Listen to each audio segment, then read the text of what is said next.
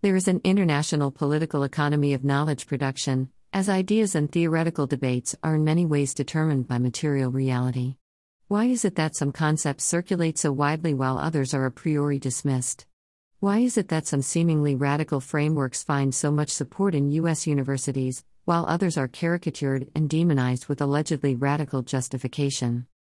Consider Gabriel Rockhill's recent research on the erasure of the Marxist foundations of critical theory due to the material circumstances and ideologies of its leaders, who helped the Frankfurt School of Critical Theory corral critique within the liberal fold, serving to recuperate potential radicals within the ideological consensus that a world beyond capitalism and pseudo-democracy is not only impossible but undesirable. 1. He documents the material incentives and other mechanisms used to recruit critical theorists into the service of imperialism to form a compatible, non-communist leftover and against the threat of actually existing socialism. 2. This class war in theory is waged in many forms and on many fronts, one of which is, unfortunately, Black studies and the Black radical tradition, which were forced into the university by the long and increasingly militant struggle led by Marxists and Leninists, Pan-Africanists, Black nationalists, and other revolutionaries. Within a decade, their revolutionary origins were purged and reduced to culturalism, or the regime of meaning-making in which Blackness is culturally specified and abstracted from material, political, economic, and structural conditions of dispossession through statist technologies of anti-radicalism. 3. Multiple factors facilitated this, from Ford Foundation funding and nonprofits to careerism and intra-left divisions. The right-wing turn of Black studies was and is, I argue, facilitated by Cedric Robinson's Black Marxism, the making of the Black radical tradition. The forces behind Black studies. The forces creating Black studies were particular expressions of a global revolutionary struggle, an era from 1945 until the early 1980s when the oppressed classes threw off the shackles of their oppressors, dramatically reshaping the world. The Soviet Union, despite its tremendous losses, came out of the World War II as the second major world power, and the one that liberated or aided in the liberation of peoples in Europe, Africa, and Asia. With the defeat of the European imperialists and the Soviet Union's aid, a wave of national liberation struggles and revolutions spread like a wildfire in Korea and Vietnam, Cuba and Nicaragua, Angola and Mozambique, Iraq and Syria, Indonesia and Afghanistan. All of these struggles were supported by the Soviet Union, which provided economic, political, and military resources.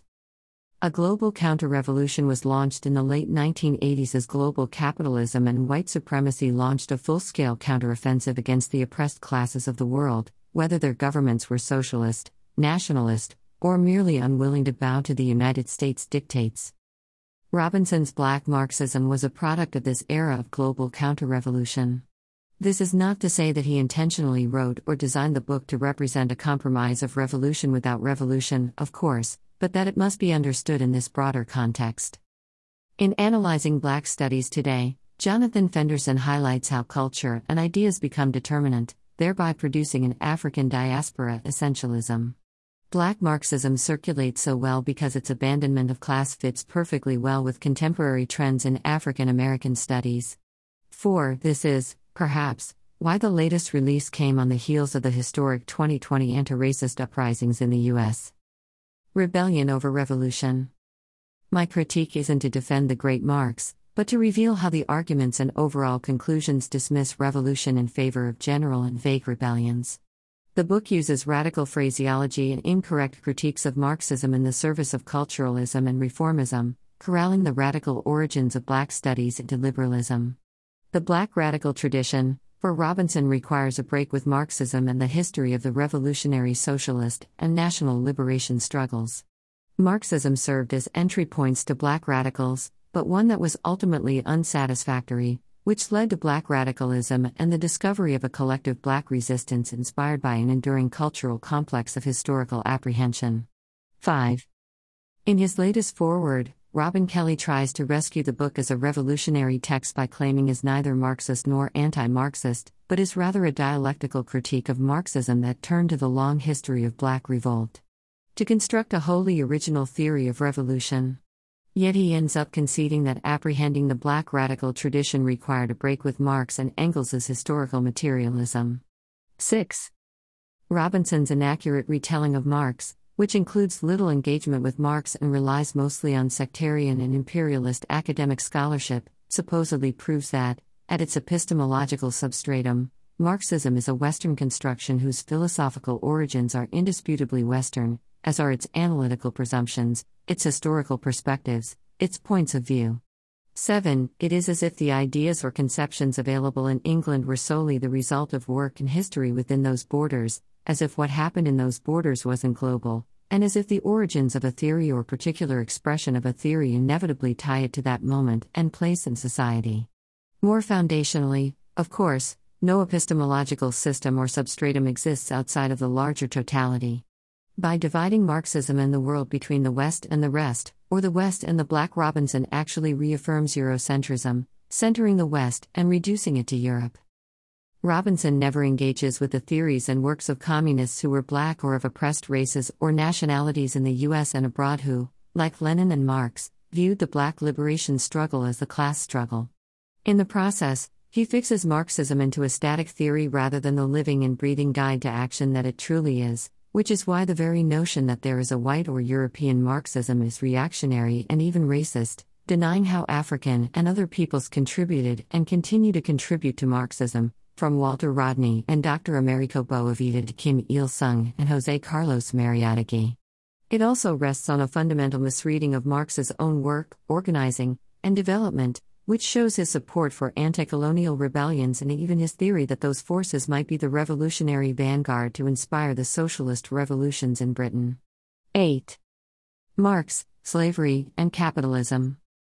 Robinson claims slavery was placed what Marx termed primitive accumulation, relegating it to a distant past, assigning slave labor to some pre-capitalist stage of history.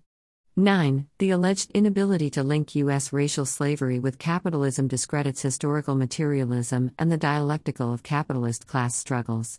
10. Marx never termed anything primitive accumulation, bourgeois political economists did. This is why Part 8 of Capital is titled the so-called primitive accumulation. The point of this section, the crux of Capital, is to reveal what the bourgeoisie covered up with its fairy tale justifying oppression and exploitation, that the poor are poor because they were lazy and wasteful while the rich are rich because they were smart and hardworking. Marx's argument is that capital was so advanced in England because of its position as a leading colonial power within the global balance of forces, because of the brutal conquest of territories and peoples, murder and terrorism, slavery, looting, the African slave trade, and much more. He didn't claim it was finished but that it was a vicious circle, meaning that capital must continually produce its preconditions while trying to relegate them to a pastime. 11. Never did Marx relegate slavery into a prehistory of capitalism. He saw slavery and capital as coexisting and, moreover, as different modes of production that could occupy the same space and time. In the Grundrisse, for example, Marx refers to the United States as the most developed form of existence of bourgeois society, even though capitalism and slavery were both present.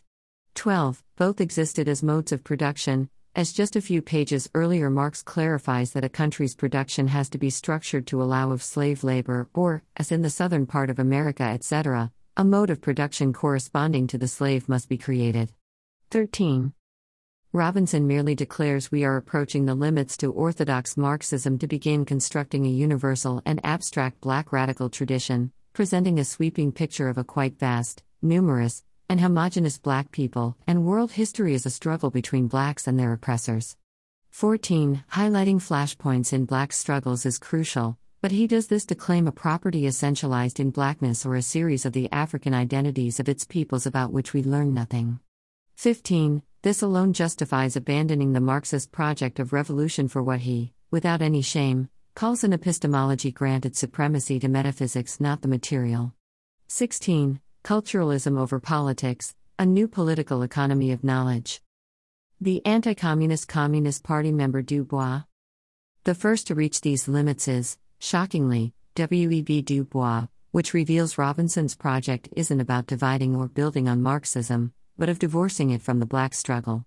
Robinson says Du Bois believed the need for multinational unity where one spokesman for communism ignored. 17. In this narrative, Robinson repeatedly cites Daniel Bell, the same one who participated in the anti-communist American Committee for Cultural Freedom that combated communist and pro-communist intellectual thought, with CIA funding. 18. This lets Robinson dismiss Black Reconstruction's Marxism.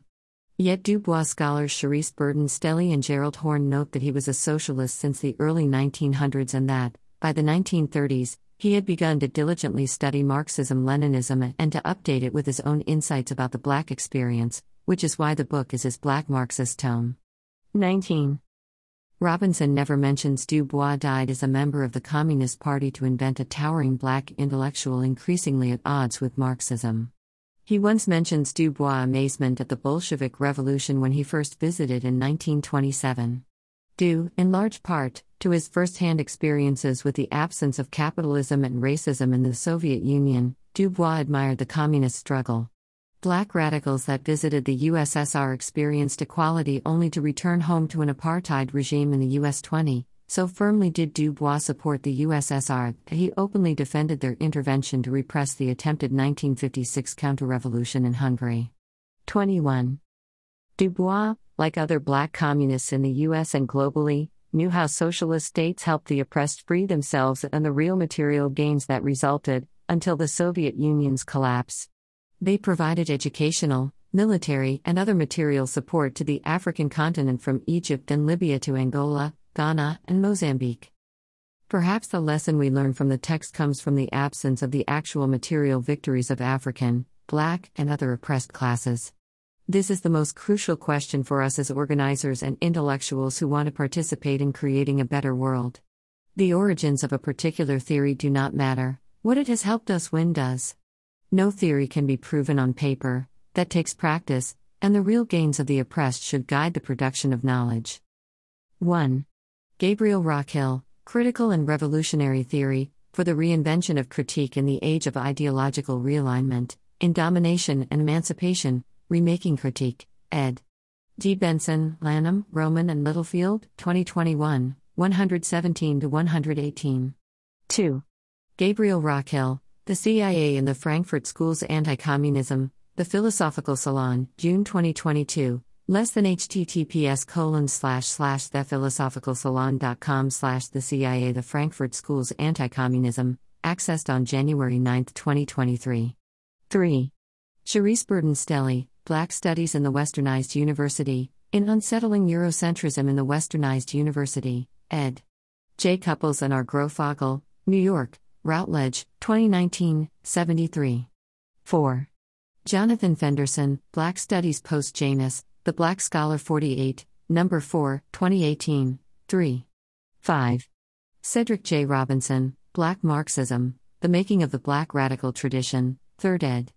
Chapel Hill, The University of North Carolina Press, 1983-2020, 5. 6. Robin D. G. Kelly, Forward, Why Black Marxism? Why Now? In C.J. Black Marxism, The Making of the Black Radical Tradition, 3rd ed. Chapel Hill, The University of North Carolina Press, 2020, 19. 7. Black Marxism, 2. 8. Lucia Pradella, Globalization and the Critique of Political Economy, New Insights from Marx's Writings, New York, Routledge, 2015. 9. 11. Karl Marx, Capital, A Critique of Political Economy, Volume 1, Trans. S. Moore and E. Aveling, New York, International Publishers, 1867-1967, 667. See also Derek R. Ford, Teaching the Actuality of Revolution, Unlearning, Aesthetics, and the Sensations of Struggle, Madison, Iskra, 2023, 27-46. 12. Karl Marx, Grundrisse, Foundations of the Critique of Political Economy, Rough Draft, Trans. M. Nicholas, New York, Penguin Books, 1939-1973, 104. 18. Edward Shills and Peter Coleman, Remembering the Congress of Cultural Freedom, Society 46, 2009, 437. 19. Charisse Burden-Stelly and Gerald Horne, W.E.B. Du Bois, A Life in American History, Santa Barbara, ABC Clio, 2019, 203. 20. Peter Lindsay, Black Bolsheviks and White Lies, in Storming the Gates, How the Russian Revolution Changed the World, ed. J. Cutter, San Francisco, Liberation Media, 2017. 21. W. E. V. Du Bois. Socialism and Democracy, A Debate, The American Socialist January, 1957, 6-9. This content was originally published here.